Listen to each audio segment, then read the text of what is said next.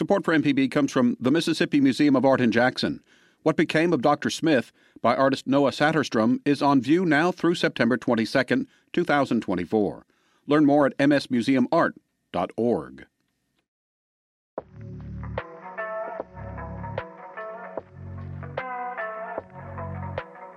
Hi, everybody. I'm Catherine Pierce, and I'm the Poet Laureate for the state of Mississippi. Welcome to the Mississippi Poetry Podcast, a podcast where poetry comes alive for listeners. Across the country and the world, poets are writing right now and creating vibrant, important poems that enlighten, entertain, challenge, and comfort. Some of these incredible poets have roots right here in Mississippi. Each episode of the Mississippi Poetry Podcast will feature a different poet with Mississippi connections. We'll hear a poem, learn about how it was written, and chat a bit about poetry and beyond. I'm so excited to welcome Dr. Treasure Shields Redmond to the podcast today. A Mississippi native, Dr. Treasure Shields Redmond is a St. Louis metro-based poet, performer, and educator. Treasure is a Cave Canem Fellow who has earned an MFA from the University of Memphis and a PhD from Indiana University of Pennsylvania. Treasure has featured at the Nuyorican Poets Cafe and published poetry, fiction, and nonfiction in notable anthologies and journals. Her chapbook, Chop, 30 Quansabas for Fannie Lou Hamer, was published by Argus House Press in 2015. Treasure, thank you so much for talking poems with me today. Oh, wow. You are so welcome. It is, oh man, it's a treat to be here by anything created by my beloved home state of Mississippi. So you're welcome. Well, thank you. We are very glad to have you on. So I always like to start off with a non-poetry question so that we can get to know our poets as people a little better. So in addition to you being a poet and an educator, you are also a musician. And here's my question for you. If you could suddenly have incredible talent on an instrument that you don't currently play, what instrument would you choose? I would play the guitar because as I have gone around performing the work from Chop, which is largely in the voice of Fannie Lou Hamer, it has also led me to listen to more foundational blues singers. And so if I could play the guitar like Big Mama Thornton or Memphis Minnie, wow. I would be unstoppable at that point. Oh, man. Yeah, well, not too late. Maybe this is something you need to pick up and add to your repertoire, you know? Instead of baking bread and making gardens like everybody else in the pandemic, I should have took guitar lessons, but it's not too late, like you said. It's not too late. You can do it all. You can bake the bread and tend the garden and learn the guitar, and you can do the whole thing. So, well, I love that. Thank you. So what are you going to be reading for us today? I know that you had mentioned the poems in the voice of Fannie Lou Hamer. So if you could maybe set up for us what you're going to share and share something about the writing of that poem, either before you read it or after, however you want to do it is fine. Okay, so I want to briefly mention that Fannie Lou Hamer was a Mississippi native of Sunflower County, a very noted and integral part of the civil rights movement. And she is the reason we have the Voters' Right Bill, which is now under attack, but yet and still, she's the reason it was passed. And she's noted for, spearheading getting Head Start in Mississippi, running for numerous public offices. And you can go and see her resting place next to her husband, Paps, in Ruleville with her signature phrase on her headstone, "I'm sick and tired of being sick and tired." So this poem, Bound, is the last poem in the book. And I chose it because as I read about the end of her life, Mrs. Hamer was like a lot of activists in that she had been surveilled by the U.S. government in attempts to, stop her resistance. And that combined with poverty and ill health had messed with her mental health. But through all of that, she remained bound to her promise, bound to the young people who she loved on so much during Freedom Summer and beyond, and bound to the land of Mississippi. She had pledged herself and she stood by that to the end. So this is Bound. My man Paps wants to save me, up like change, but this thick black body is spent. Spare breast, spare kidney, fibrous womb taken full. I knowed it was gonna lay down my burden. I'm riverside bound for the promised God. I would serve him till I die. Thank you for sharing that poem. Could you talk a little bit about the form that poem is written in? I know that it's a kwansaba. If you could tell listeners a little bit about that form and maybe why you chose that form for the structure of this entire book that you've put together about Fannie Lou Hamer. I'm so glad that you asked me about the form because it allows me to talk about my father. So I am in many ways a dual citizen of Meridian, Mississippi and East St. Louis, Illinois, because my father is from East St. Louis, Illinois. And he is a noted Black arts movement poet. His name is Eugene Redmond.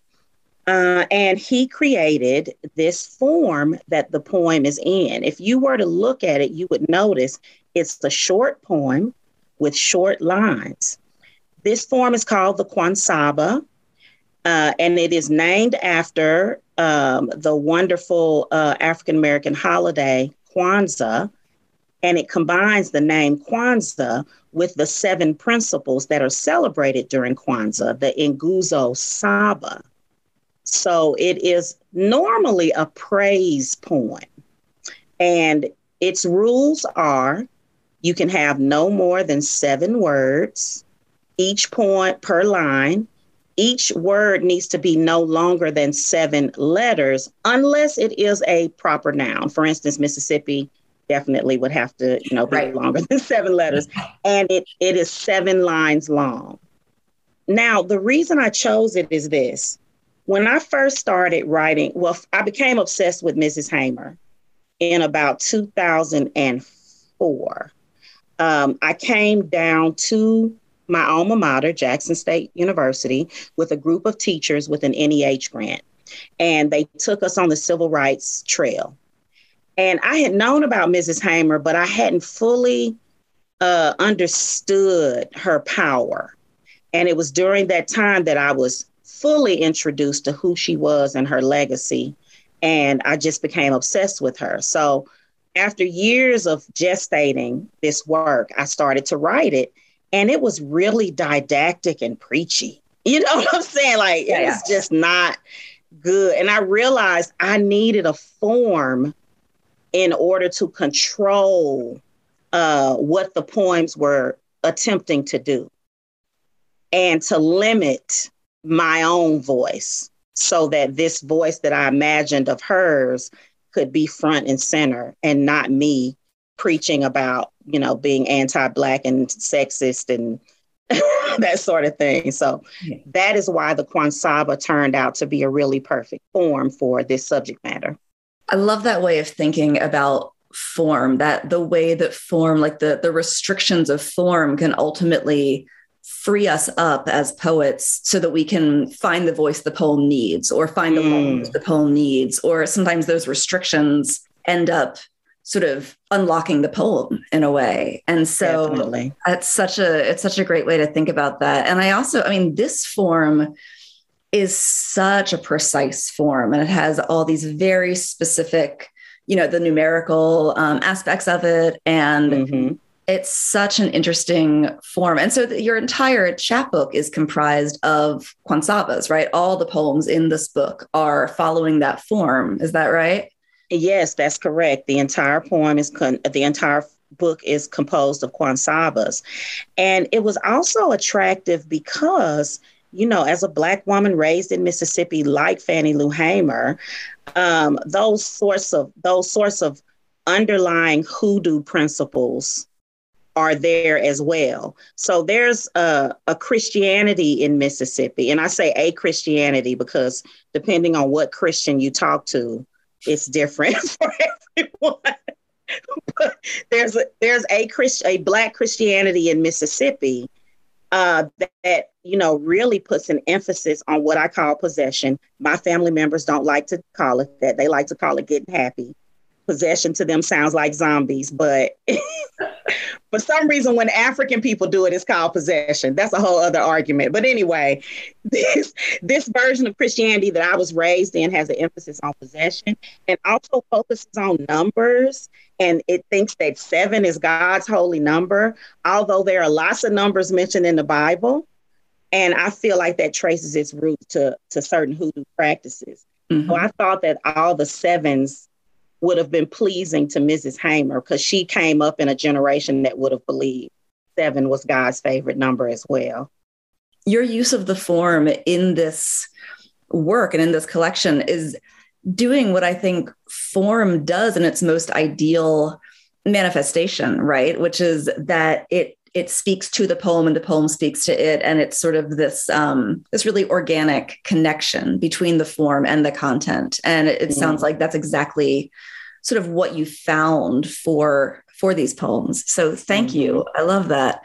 So what is a piece of advice that you would offer to poets who are starting out or to poets they're already writing poems, but they want to do more of it, or they might want to find a new way into it? What's some advice that has been useful for you or that you've discovered as you've continued to do your own work? All right. So I've got 2 pieces of advice. Number 1, read poetry. Read the people who you admire, read deeply, read their biographies too. Figure out what made them tick. Sometimes it's a little disturbing to go to readings and to have people read a version of a poem that some classic poet did much better. And you absolutely know that they are not reading enough poetry. Yep. So, and the second thing would be to write every day if you can. I once read this book by Stephen King called On Writing, and he really disabuses writers of our romantic notions that we go and recline in a garret and compose verse.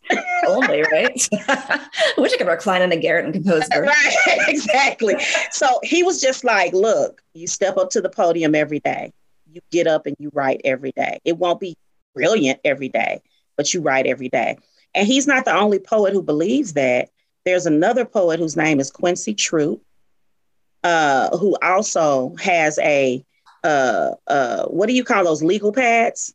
He composes on a legal pad, a yellow legal pad, and then he turns it over. So every day he's faced with a blank sheet. And I'm like, wow, you are deeply in your therapeutic practice if you can take that. But whatever works, though, right? Whatever works for each person. But those are the 2 pieces of advice: read and write. Yeah, right. And those are the most essential things. And it's amazing how hard it can feel sometimes to get to either one of those. It's easy to make excuses or to feel like, well, I don't have time to read today. I don't have time to write today. And there may be times when we don't, but right, if you can make that time for it, your work is going to be so much stronger for it. So Thank you. Finally, where could we find more of your work if we want to read some more poems by you? If you want to read more poems, you can go to femininepronoun.com. I have my own company that's kind of the umbrella company for all the ways that people can work with me, whether they want me to teach writing or to write occasional poems for an event. I also have a business where I help families find money for college. But it's femininepronoun.com, where you can find out how to buy the book and how to work with me. Great. Thank you. And we always put out with this podcast a supplemental sheet where we include links to things. So we'll make sure to include a link to your website on there so folks can easily access that when they want to look you up. And I also wanted to shout out Fannie Lou Hamer House, my artist retreat in Belleville, Illinois, that I co-host with the great artist Dale Chambers. We've had 6 Black women artists and women identified artists come and get rest there. And we will be reopening applications in a few weeks. Oh, thank you. I love that. We will share that also. So that's fantastic. Thank you for sharing that. You're welcome. Well, thank you so much, Dr. Treasure Shields Redmond, for talking about poems and form and Fannie Lou Hamer and the guitar with me today. And thank you for sharing your advice. We so enjoyed having you on the show today. And thank you all for listening to the Mississippi Poetry Podcast, where poetry comes alive.